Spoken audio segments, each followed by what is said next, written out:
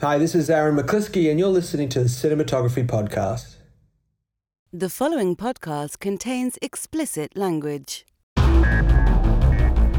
You're listening to the Cinematography Podcast presented by Hot Rod Cameras, a program about the art, craft, and philosophy of the moving image and the people who make it happen. Coming to you from the world headquarters of Hot Rod Cameras in Hollywood, California, are your hosts, Ben Rock and Ilya Friedman. Hey, Ben. Welcome back. Hey, welcome to you too. And I'm glad everybody has survived my voice last week. Yeah, you definitely had a Barry White thing going on, but we only got 17 emails of complaint about you. No, of course. Nobody complained. And I'm glad to have you here to do some of the heavy lifting this time. So it's not all on my plate. Yeah. They don't tell you when you have kids, but if I know this is the cinematography podcast and not the child rearing podcast, but as soon as you have kids and you put them in school, they're going to come home with colds and you're just going to be sick all the time. That's just life. And in this era, what that means is you're going to be testing yourself for COVID all the time. It is a reality of the days we are living in. Oh my God. Hey, who is on the show today? I could not be more excited. It is Aaron McLisky, the DP of Talk to Me, which is definitely my favorite movie that I have seen this year. And wow, it's you've been talking it up for weeks. So yeah, that's great. I love the movie. I loved our conversation. He talks about and gives really good advice to how to be bold when you're making a movie and you don't have infinite resources and infinite days to shoot. How to have some sack. How to make bold, cool choices, because that movie is full of them. It's an interesting turn of phrase. Yeah. Interesting turn of phrase. Have some sack. Yeah. I think it's a great movie. I think it's great looking. I'm really impressed with everything that they did. And it's one of those cases where I went and saw a movie and then reached out to the DP on social media and they reached back. So it was much like the hand in Talk to Me. Aaron reached back. Good times. So Ilya, what is our close focus today? And now, close focus. So for a close focus today, I thought we'd talk about the Union Solidarity Coalition, which is a group of people who got together during the 2023 WGA strike, so just in the last couple of months, and watching people come out and join the picket lines, they felt inspired and they wanted to do something to take action and create unity. And so what they've done is created a charity auction and have gotten a lot of celebrities and people of note. It's to benefit coworkers of the industry unions who are out of work right now and have been losing their health insurance. And so they are directing financial support to crew members specifically. And, because it's really crew members who are really getting the short end of the stick right now, because crew is not striking, but there's very little crew work to go around. And crew is the casualty. Crew makes far less money than everyone below the line is making far less money than people above the line in general. Maybe not exclusively, but quite often.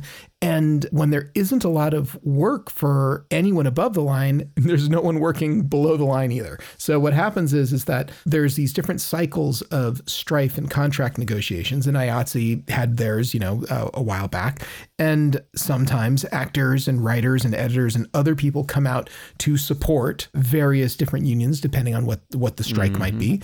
And there is a lot of solidarity, but usually as a whole, you don't have like IATSE right now standing up and saying all IATSE members are also on strike. They want IATSE members to work because, if they can work, if there is something they can work, because they have to make a living. But at the same time, there's a ton of IATSE that is out there right now on the picket line with the WGA, with the actors, and they are doing everything they can to try to convince the studios that they need to listen to the demands, sign a deal, and put everyone back to work.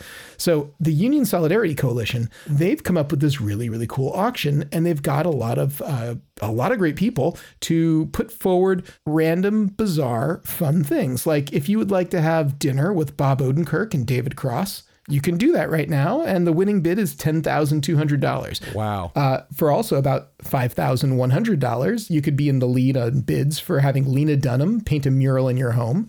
And what's really fun about this is that a lot of the celebrities and other people what if I want on Lena social Dunham media to paint a mural of my home that's the entirety of the outside of my house, only one color? That's a bargain, right? That would be a bargain if you were trying to get Lena Dunham to paint your house. But I have a feeling it's probably limited to like a 24 by 36 sort of like, size or something. I'm not sure. Lena Dunham's too smart to fall for my ruse. What's quite fun, though, is that all of the celebrity memes that have come out of this, like Natasha Lyonne posted that she would love to bid on refinishing a bedside table with David Lynch, and that she would bid on that all day long.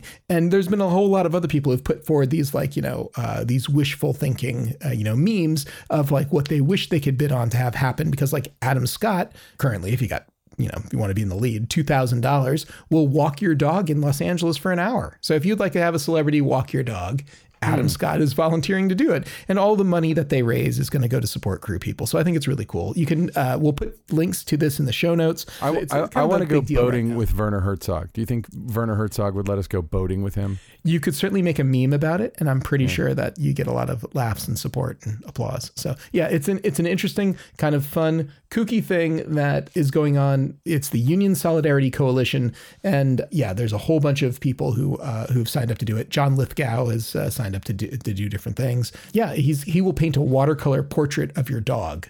That's a good deal. John Lithgow is a really good painter. Like he's the real deal. He's not messing around. That's awesome. And there's all kinds of other things too. Like you can get on a Zoom call with Nicole Kidman and Lulu Wang. I mean, there's like, there's just a lot of. I don't know what I would say to them on a Zoom call, but yeah, that sounds cool. Yeah. Anyway, there's a story currently in the Hollywood Reporter, which kind of gives all the broad strokes and does have references some of the memes. The varnish a cabinet with David Lynch for $10,000 benefits charity. That's Natasha Lyonne's pick. She's like, if it was real, but that's a fake one, right? That's a fake one, yes. So, but you may see some of this on social media. There's people who are sharing this right now. It's kind of a thing. Awesome. Anyway, awesome. So let's get to our interview here with Aaron McLisky. Let's do it. The Cinematography Podcast Interview. All right, so I'm here, and by here I mean from Los Angeles to Australia. Where in Australia are you? Currently, I am in Sydney, Australia. Awesome, with Aaron McLisky.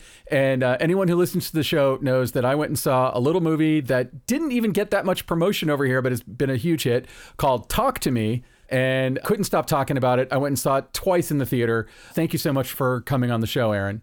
Oh, absolutely, my pleasure. It's so exciting to be able to speak about this little film that's gone from the suburbs of Adelaide to Hollywood. So it's super exciting. Holy crap! I brought two different groups of friends to see it, and sneaking away to go to a movie in the theater is hard enough. But I was like, I saw it the first time, and I've seen so many horror movies that I'm just a nerd to all the tricks. And so when I see one that actually like surprises, scares, makes me feel anything, I don't feel the tricks coming. I'm like, oh, I need to see it again to kind of dissect what y'all were doing. Awesome. So give us the pitch. What's the story of Talk to Me? I guess the way that I've always spoken about it is, it's a cautionary tale about a bunch of youth in the Adelaide suburbs who discover an embalmed hand. And when they start using it for the wrong things, the consequences become quite horrific. So, for me, it's always been a tale that sort of speaks to a horror genre audience, but also has a sort of a drama element that, is quite really powerful when it speaks to this idea of mental health and sort of insidious thoughts and potentially, drug culture in a youth context, because I feel like those themes are strong in the film. So, but yeah. So how did the film come to you? Like, it's a very Australian movie. In fact, as an American, it probably took me about 10 minutes each time I saw it to kind of just get used to the language, the vernacular everyone was speaking, because it's different enough from how we talk over here. But how did it come to you? Because I'm always, whenever we talk to somebody, like Mandy Walker or whoever from Australia, it's like Australia has such an amazing and rich film industry that I think rivals our own. And it's interesting to me, even though we share a language, like how few of your movies end up coming over here. And so I don't really understand the machinations of your business. I know it's very different the way it works over there. Yeah, I mean, I think it's firstly, it's very exciting that a small Australian independent film has had such an international impact. And, whenever Australians are making films, we're always keeping the intention that it will be something that, would translate overseas whilst maintaining like a strong Australian voice. So I think this project particularly, for me, was really exciting because it obviously has a genre element that speaks to a very, very sort of strong audience. But I also think intentionally we wanted to make a film that was slightly location agnostic. Like, I think if you look at the film, it's not sort of sweeping Australian landscapes. It's very domestically driven. It's quite a small film. I mean, obviously the accent is hard to get around, but I think we did try to sort of keep things a little bit more international with the intention that hopefully it traveled overseas and that it would speak to a broader audience. So, that was definitely something that we were conscious of. But the way that the project came to me was that it was over a period of maybe 6 months where I had been hearing sort of murmurs that this script was floating around. And I was actually on set shooting Mr. In Between, season 3. And I was speaking awesome show. And we'll definitely talk about Mr. In Between, but it's a great series that for any of our American listeners, it's on Amazon Prime. Yeah. No, that was a great series that I shot with Nash Edgerton, but I was speaking to one of the cast members who was actually doing a tape for this little film, and we sort of chatted, and he said, man, there's this little horror film that's floating around and it's really exciting. So I reached out to my agent and tried to see if there was a way that we could get the script. And it just so happened that concurrently the directors were looking for cinematographers. And I had done a short film called Nursery Rhymes, directed by Tom Noakes, who's a very successful commercials director now. And they had seen that short film on Vimeo or something, and they actually had sought me out through social media. So I got this ping on I got a DM, and Danny had reached out, and he said, was sort of curious to know what my availability was like, where I was based, and whether I'd be interested in looking at a project. And it just so happened to be this project that I was also hearing murmurs about, and I said, of course, this sounds great. Send through the script. So as soon as I got my hands on the script and read it, I thought, this is a fascinating project. I did a little bit of research on the Raka Raka, which, to be completely honest, was slightly terrifying. Just because, they have quite a strong YouTube, history, success. Yeah. When you look at the work, and obviously they became famous sort of prior to a lot of, I guess you'd call like censorship laws and sort of, things, because their content was ultra violent. And I think what was fascinating about them is they're sort of these grassroots, self-taught, filmmakers in their own right, telling these sort of like really ambitious stories, but like at a very, very sort of grassroots level. They shot everything themselves, they edited everything themselves, but they went to such extremes. That's obviously what caught the world's attention. Well, they did like a lot of like wrestling stuff too, right? Like that's just real. It's like not it's really not simulated. It reminds me a little bit. I don't know if you've ever seen the documentary called Not Quite Hollywood, but it's about Australian exploitation movies of like the 60s and 70s, and how those guys, like if they were going to drive a car through a house, the way they did it was they got a house and they drove a car through it. Like there was no faking it. No, and I think that's the thing about the boys is that they have a sort of strong background in believing that, if there's a will, there's a way, I think. And, listening to sort of their stories of what they had done in the past, I think a lot of safety officers and producers were, a little bit nervous. But look, I think the early conversations with them were really intelligent, and obviously with the support of Causeway and what the producers were doing during development, trying to maintain a maturity of storytelling. The boys really had strong ideas about how they wanted this to be cinematic, because they in some ways they wanted to prove to the world that they are serious filmmakers, and this was an opportunity to do so. And that to me was quite motivating to sort of hear that they had this intention to sort of move away from YouTube style content, which they were very cognizant that it's for a brand. It's for an audience that they understand, and the style of content that they do is very much sort of intellectualized. They understand exactly kind of what the people want. But then this project was a departure from that. They never wanted to alienate their audience, so we always talked about the influence of the Raka Raka on this movie and when it was appropriate and when it wasn't. And so I think the process of getting to understand their intention and what this project was going to be in their minds made me a little bit more sort of confident that I could join this project, because my ideas of the project was, that it needed to be elevated, it needed to be sophisticated, it needed to have a maturity, because I'm not interested in sort of throwing away that opportunity, because I think, if we can make something special that can speak to a truth or, that can connect with the audience, like that's what I do this for. So, it was nice to hear them talk about it like that.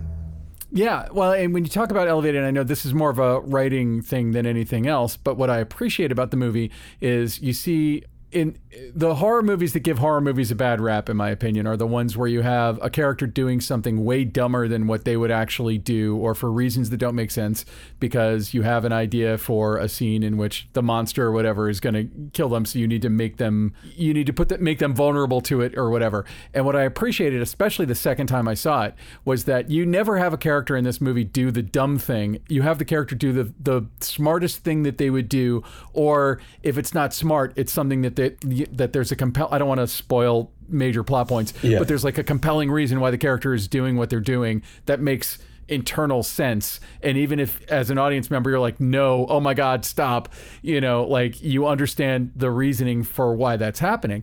From a cinematography standpoint, when you say that you wanted to make sure that it was elevated, like what did and does that mean to you? Yeah, I guess, like my history of sort of, like, I guess my school of cinematography has been slightly non-traditional. I didn't do a very traditional pathway to sort of get to where I'm at. And so to develop this idea of like an elevated approach of cinematography really means to me, an integration of the visual sort of format in storytelling. So it's really about story first, obviously, like we're all, always, I never want to distract from sort of the story and performance, but bringing another level and another layer of storytelling through cinematography is how I always see it, as elevated, as sort of its intention is present and helps aid the story. So for this film, it wasn't just about capturing the actors performing, it was about how does every frame compositionally, from a lighting perspective, like how does the camera movement, how does it all speak to a world and a language that is truthful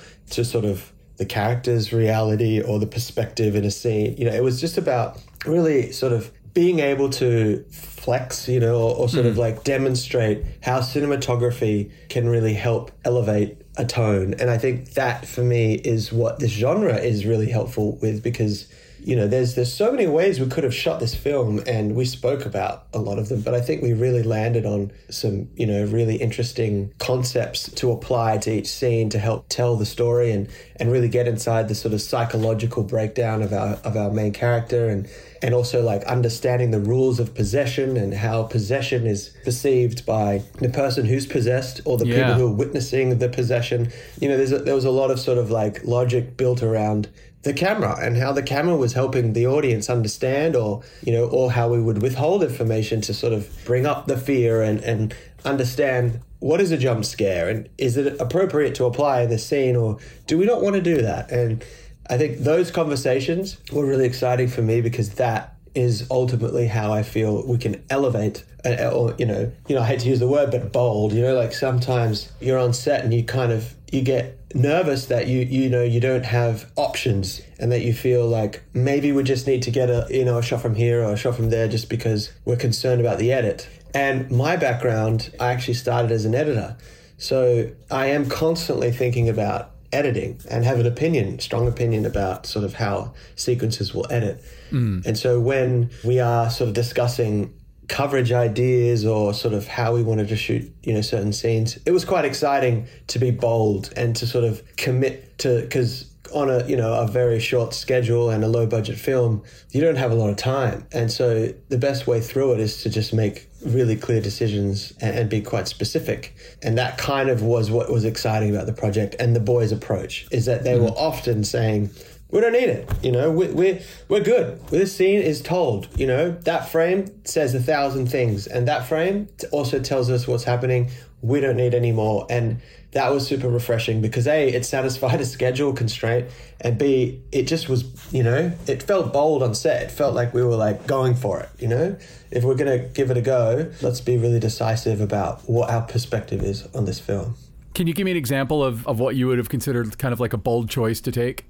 At the beginning of the film, we made a very bold decision to never show the father. There's a wake, sort of like a Remembrance Day scene, and you'll notice that there is no coverage of the father. It's all told from her perspective, and you just hear his disembodied voice. When we're in the kitchen, we used focus and we used a shallow depth of field to push the father further away, and we never saw his face. You don't actually meet the father until about halfway through the film.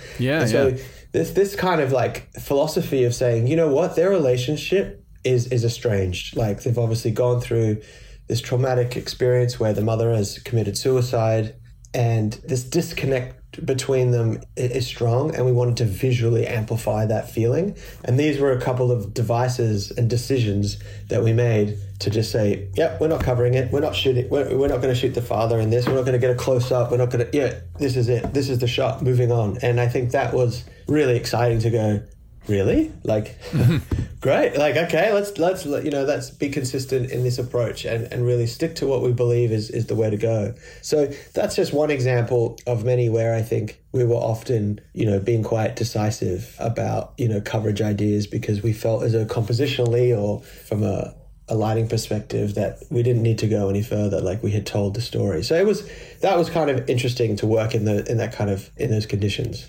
Did your editor brain look at that and go like, yeah, that'll work? Or were you ever like, we should cover our asses? I think, you know what, like my editor brain would always kick in. And I think, there was a lot of times where, we did push back on the boys and would say, I think, maybe we need a little bit of sort of insurance here. And the producers would often say that. It became actually more a debate about close-ups and when to use them and when to get them. And I think my editor background would always tell me to sort of think about entries and exits to scenes and how do we get from here to there. And often I would be suggesting or discussing that. But the boys were also editors as well. So we were always sort of talking about it. And to be honest, one of the really great things was the boys would actually go and edit the day's rushes that night and bring it to set the next day. How do you have that much energy? How can you do that?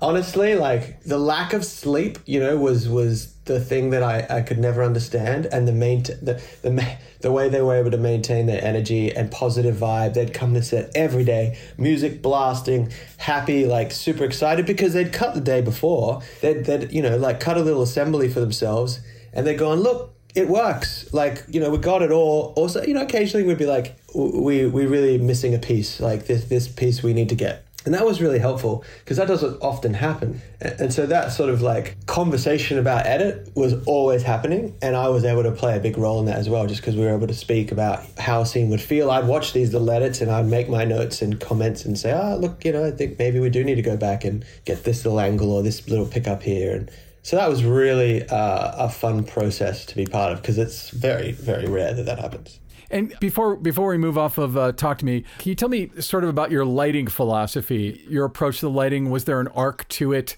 Like, did it start off lit one way and then go another way? Was there a lighting complement to the possession scenes? Were those lit differently? I know the makeup on people was a little different during those scenes.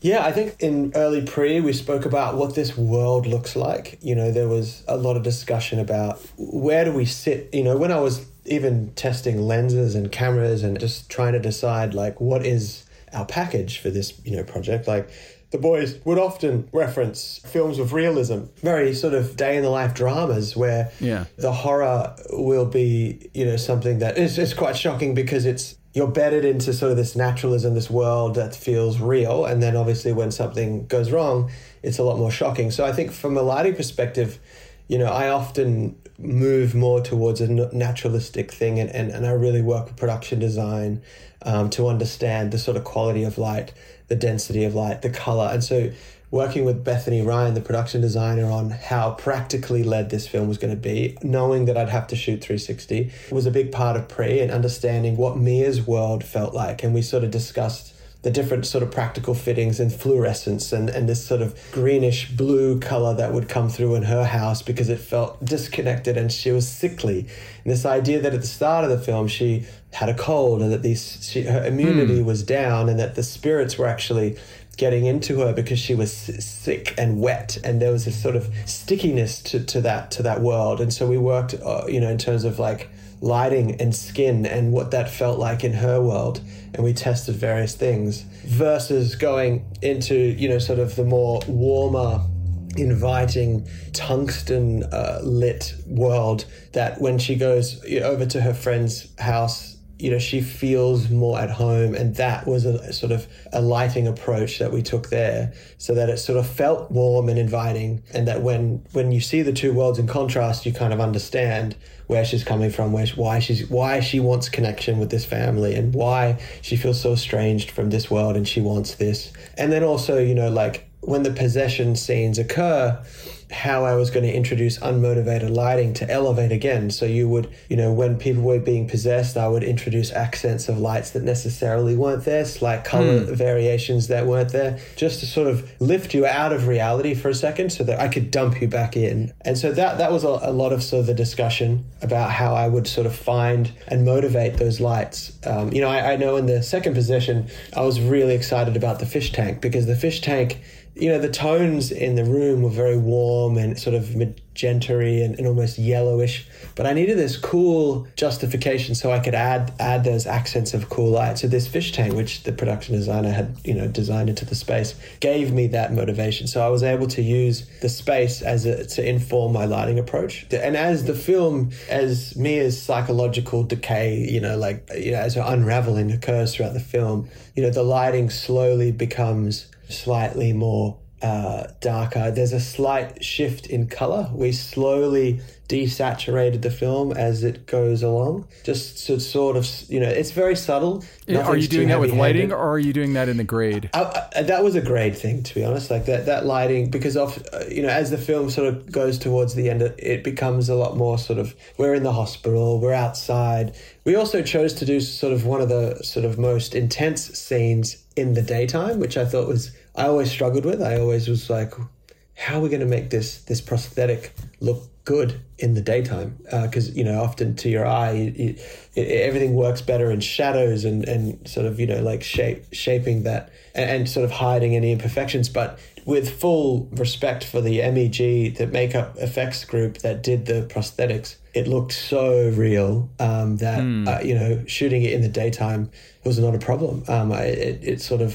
It was just incredible, the work that they did. So to sort of sum up the lighting approach, it was subtle. It was definitely motivated by the naturalism, and then I added accents of sort of, when we were going through possessions, of sort of fear. And then the grade, there was a slight desaturation that occurred throughout the film to sort of suggest the life is leaving her. She's really losing her mind, and she's sort of being led down a path that she's being propelled to this conclusion that, she needs to do what she does. But yeah. It's so good.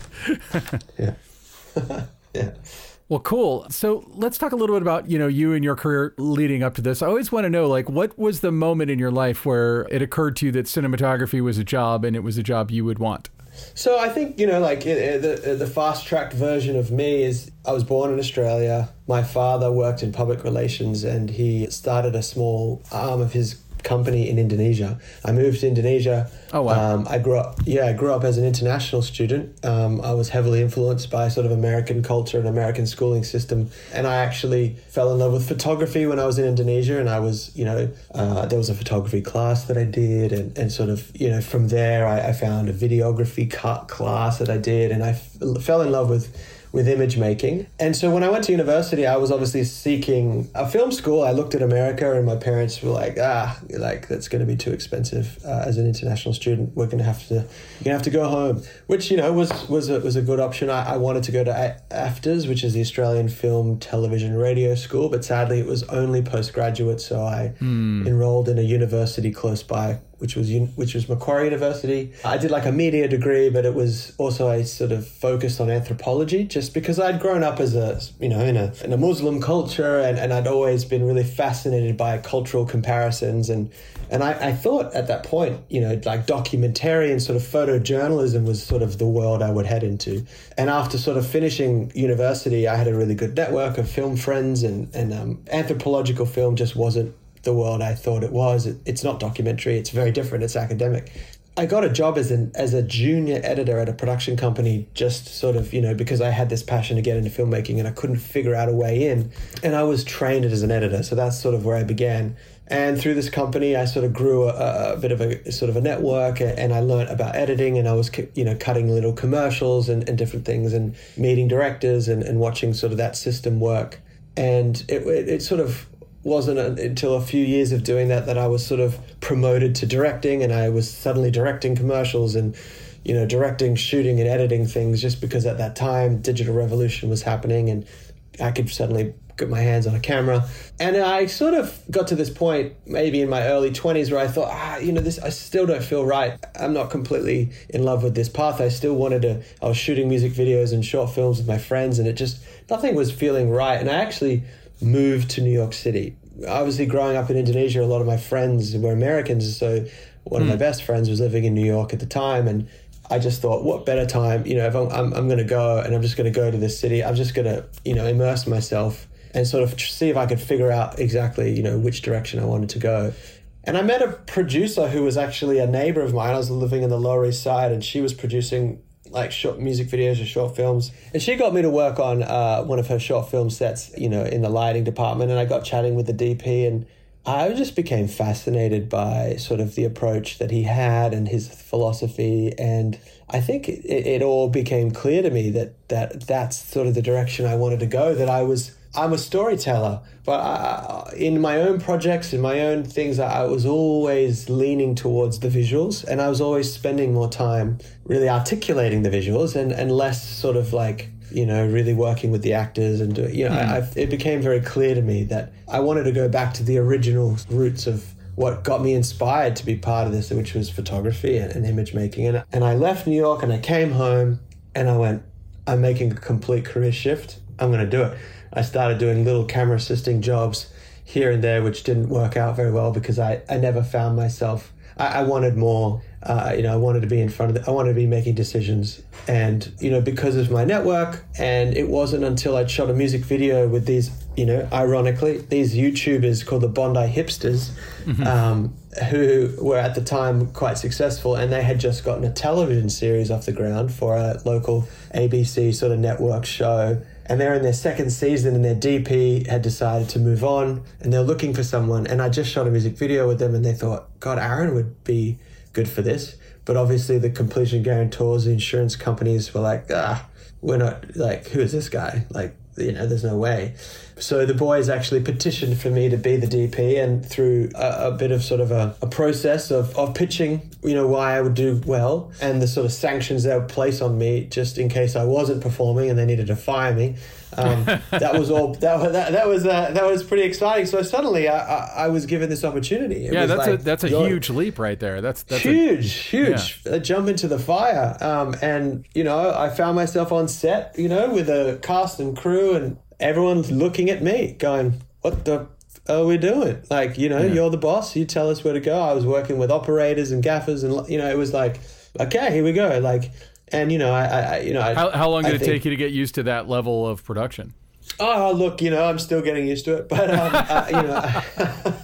I think that it's my natural space. Like, I love to be the decision maker. And as long as you were decisive and clear about your decision making, whether it be right or wrong, I think people, it takes a while, right? Because people would always look at me, who's this young guy who hasn't done anything, like he's making mistakes. But I just had an openness to me and sort of like a humbleness that, it definitely, I didn't want to be taken advantage of, but I was clear. But I think that it took me a little while to sort of realize that I didn't need to be as open to suggestions all the time. That was sort of a process of learning that I was able to close myself off a little bit to sort of be more decisive. But I think as I've in my career have gone on to various scale of project, there's a different Aaron that needs to sort of be applied to the different projects, I guess. So just curious, in the wake of Talk to Me, because it's kind of a sleeper hit around the world, does your phone start ringing off the hook? Do you start getting a lot of offers? Has it changed your life? Or like I always talk to people, it's like, they shot the film at one Sundance and nothing really changed at that time. Like what difference has it made in your life?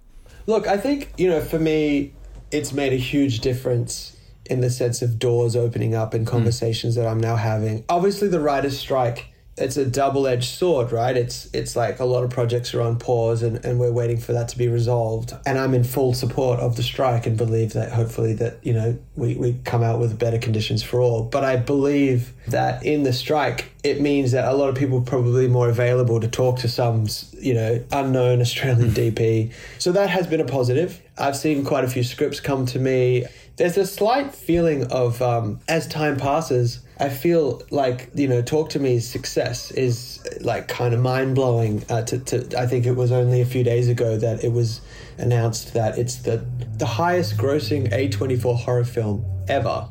It's just past Hereditary. I read that too. So incredible. So to be sort of put in that same conversation is mind-blowing. And, being back in Sydney and sort of reading all this press and it's quite surreal because, you're like, it's this little film that we shot is now just everywhere. And I'm getting a lot of people reaching out and asking questions and sort of, through Instagram and different social channels. That was how I reached you. Yeah, like it's been really interesting to sort of see the reception in different countries and different people. So it's definitely been a huge boost to my career. I think it's got a little bit more attention than I would have ever expected. So it's helped me to sort of start to speak to people. Has it led on to directly to a project? No, I not yet. I think the timing is probably not great. Back end of this year and next year, there'll be some really interesting projects for me to dive into. That's the hope, because I'm just keen to keep going, keep building. Cool. So I feel like I've used up enough of your time here. Before we go, could you tell people where they can find you online if they want to see your work, if they want to interact with you? Yeah, if you want to hit me up, you can find me on Instagram, Aaron McLisky, and you can go to my website to see my work, aaronmclisky.com. Yeah. Cool. Well, Aaron, thank you so much for coming on the show. Can't wait to see what you do next, and congratulations for everything that happened and is continuing to happen with Talk to Me. Thank you so much. All right, so that was Aaron McLisky. I cannot wait to see what he does next. Also, cannot wait to see what the directors of Talk to Me do next. Oh my God. Hey, Ben, here's one more of those fake auction things you might appreciate. Hannah Waddington of Game of Thrones will follow around a person of your choosing, shouting shame. That's fake? Yeah, it is fake. But, I think it would be great. It would be great if that would be great. True. That would be perfect. All right. So, hey, Ben, it's time to pay the bills. All right. We got to thank our fine friends over at Aperture, makers of high quality lights.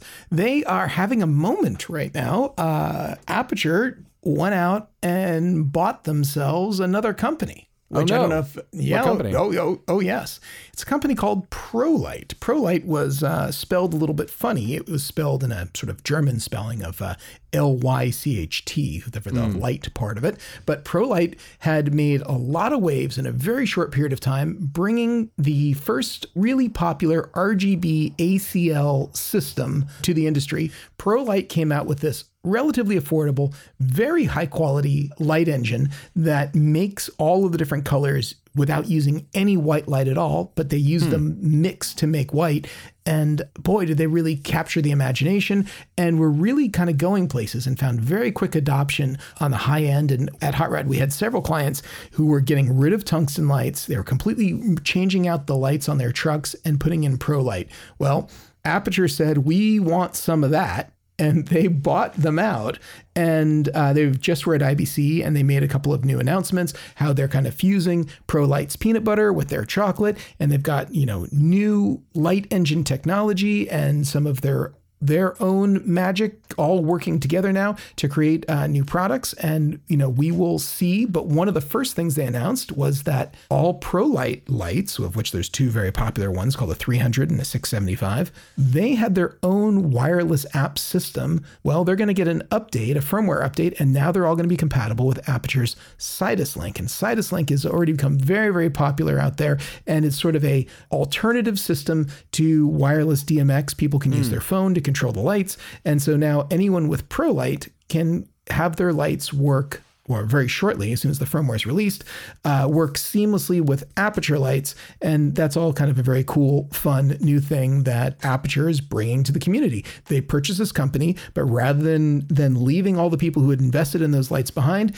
they have a firmware update so that they're going to be able to take their old lights and make them work with new lights and continue in the new Sidus Link ecosystem, which I think is really cool. They really did something fun here, and good on them for looking out for ProLight customers, because they had a lot of them, and there's a lot of people out there really enthusiastic about ProLight products. I know that there's still some left over at Hot Rod Cameras, and you can get some really good deals right now on ProLight stuff because they're effectively going to be discontinued. So we have some really amazing deals on ProLight 675s and 300s, which are the flagship lights. So if you're in the sound of my voice and you're interested in ProLight and you never picked it up and you always thought to yourself, God, I really wish ProLight lights worked with Aputure's Sidus Link. Well, wonder no longer. According to the president of Aputure USA, Ted Sim, it was announced 2 days ago at IBC, so it should be coming out quite soon. That's awesome. And now, short ends. So Ben, it is our short end time of the show. What is your obsession this week? What are you all about? Well, kind of a twofer here. The first one, and I'd say the main one, is my friend Ed Sanchez, who we've threatened to have on the show more than once. We should just do it. We should just make it happen. We should. I should just call him up and say, hey, Ed, get on the goddamn show.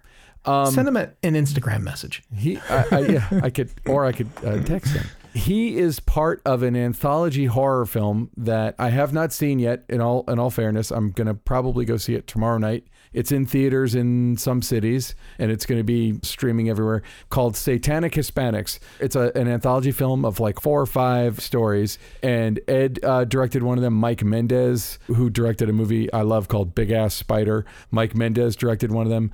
Damian Rugna, who did Terrified, not to be confused with Terrifier, but Terrified from Argentina, one of the scariest movies I've seen in years. Just love it. Anyway, it's like the lineup of filmmakers in this is pretty amazing. There's only 2 credited DPs on IMDb. I don't know if they just rotated through all of them or if everyone brought on their own DP and they're just not on IMDb yet.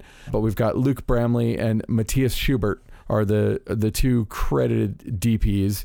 But anyway, I just want to say, if you have a chance and you want to see a cool indie film, it's a good kickoff for spooky season. We're moving into Halloween season, and I'm definitely very excited to see it. Not just because my friend was one of the directors, but in general, I think it looks cool. So the other thing that I wanted to bring up was there was all this enormous black magic news this week. You would know more about the cameras, but actually it was Kays who was telling me about it, and they have a camera app for your iPhone that gives you full professional controls on your iPhone. And I downloaded it and I kicked the tires with it a little bit. And I would say I've messed with a few apps that are kind of quasi pro camera apps for your iPhone. And I would say by far, this is the easiest one to use with the fewest buried menus. Cause like if you're trying to get pro features out of an iPhone, which is kind of an oxymoron anyway, but if you're trying to get pro features out of an iPhone, what you don't want to do is you're probably not making a feature film on it. You're probably filming your kid's soccer game. You don't want to get lost in menus. You want to just be able to access whatever you want. But it gives you shutter control, and it gives you ISO control, and it gives you speed control and all kinds of cool stuff. Definitely worth checking out. And it's free, by the way. Did I mention it's free? It's free. If you have an iPhone, you can download it. You risk nothing. I'm very much actually looking forward to that myself as soon as they come out with an Android version, because I'm not on an iPhone. But but I got to say, they did include the very cool feature originated, to my knowledge, by Thomas Worth of VHS Cam fame, where you can hold your camera vertically, but you'll record a slice out of the sensor to have a horizontal view. Ooh, So I haven't seen that. You can get a 16:9 while holding your camera in the 9:16 method, which I think is really cool. And yes, I very much would like that, because I think that that's a great way to be able to do stuff, especially since there's plenty of resolution now in a lot of these cameras, and probably having, and by cameras, I mean the cameras inside your phone, and having a slice like that probably would have a certain patina. Might actually look quite nice. So we'll see. I got to say, actually, like on a more than one professional job, having an iPhone has saved my ass, where I was able to get a shot with the iPhone that I could not get with the real camera. And it made the cut, and no one complained. One time I had the client be like, "Is that just your iPhone?" And I'm like, "Yeah, look at the shot though. It looks cool, right?" And yeah. And I think that new Blackmagic app's only going to have more people doing that sort of thing now. And I think that it's awesome that they made such a thing. I can't wait to play with it once it reaches the other, 70%. The dark side. Enjoy your Android phone. Anyway, Ilya, what is your short end now that I've monopolized the world and brought up two? Well, I got another article. It's actually from July of this year. Somehow I missed it and just found it today. It's an article about Ben Affleck in Film and Digital Times, which, Film and Digital Times, run by a friend of mine, John Fowler. He puts together sort of this trade publication for the technical side of the industry. And what was random to me is you don't usually see, actors inside of there, but Ben Affleck. Well, he's also an Oscar-winning director. I mean, like, just side note, Ben Affleck, directed a movie that won Best Picture. Of course, but you don't have those people typically in Film and Digital Times. My whole point is that he was there discussing shooting D camera on air, and he gets into it with John Fowler, and they talks about lenses and cameras, and it turns out Ben Affleck, big camera and lens nerd, which I would not have expected. And when you get through the whole article down near the bottom, basically John Fowler calls him out. It's like, you're kind of a member of our camera and lens geek society. And Ben Affleck says, "Man, I get made fun of it. It's a very serious addiction." And he lists the different lenses that he has, including like a set of Canon K35s, a set of Zeiss Ultra Primes and Super Speeds, some Arri Fujinon Allura zooms, and some crazy Russian lenses he bought off of eBay, which is like, that is not a hobbyist. He's got, a Red V Raptor 8K. He's got, an Angenieux Optimo 28 to 76 zoom. The guy's seriously got a gear addiction. And I think that's pretty awesome. That's way more interesting than he buys expensive cars, although he probably does that too. He actually does mention that it's kind of a secret that owning this gear, he gets to rent it back to the production and make money on his investment, which is what a lot of people do. So I think it's wonderful. It was really unexpected for me to see Ben Affleck here talking about Air on Film and Digital Times, and then talking about he's a lens geek and a camera geek. And we'll put a link to it in the show notes if you want to read the Film and Digital Times article. And it's a lot of fun. So hey, there are some people out there who are maybe slightly more well known to be into the technical side of things, but Ben Affleck was a surprise for me. I did not know that at all. I mean, it is a surprise to me. And then again, given that he is an Oscar-winning director, he obviously knows what he's talking about in that realm. But also, like, how many Oscar-winning directors would have that many lenses of their own? Probably none. How many Oscar-winning directors would just trust someone else that that's their thing, and they don't necessarily want to be shooting, a D camera or C camera or whatever it is. They want to concentrate on what they're doing. But clearly, Ben can bifurcate his brain in that way, where he can operate a camera and direct. And that's amazing. That's impressive. No, I think it's cool. Yeah, it's very cool. I'd love to talk to him about it sometime. That'd be great. Let's get him on the show. Alana, you've got your work cut out for you if you're hearing my voice. So, it might be a tough get. I don't know. He might not be that hard. How many people call him up and want to talk about lenses and cinematography? I bet it's not that many. I don't know. We'll have to find out. So, Ben, I think that's just about going to do it for us. Who do we have to thank this week? Let's start by thanking Alana Cody for lining up all these kick-ass interviews. We got more coming. Let's thank Ben Katz for making us sound halfway cogent, I would say. Hopefully Yeah, we might didn't make have his job too hard this week. I don't think it was especially bad this week.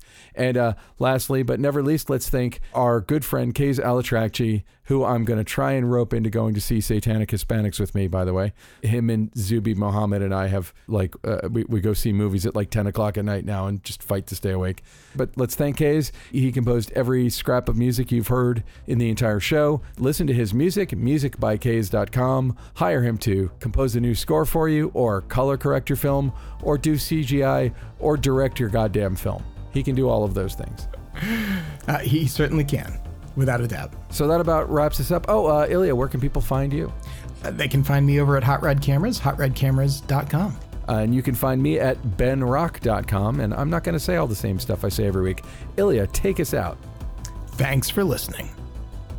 This has been the Cinematography Podcast, presented by Hot Rod Cameras. Find your next camera, lens, or accessory on the web at hotrodcameras.com. Don't forget to subscribe to our show on iTunes and connect with us on Facebook and Twitter.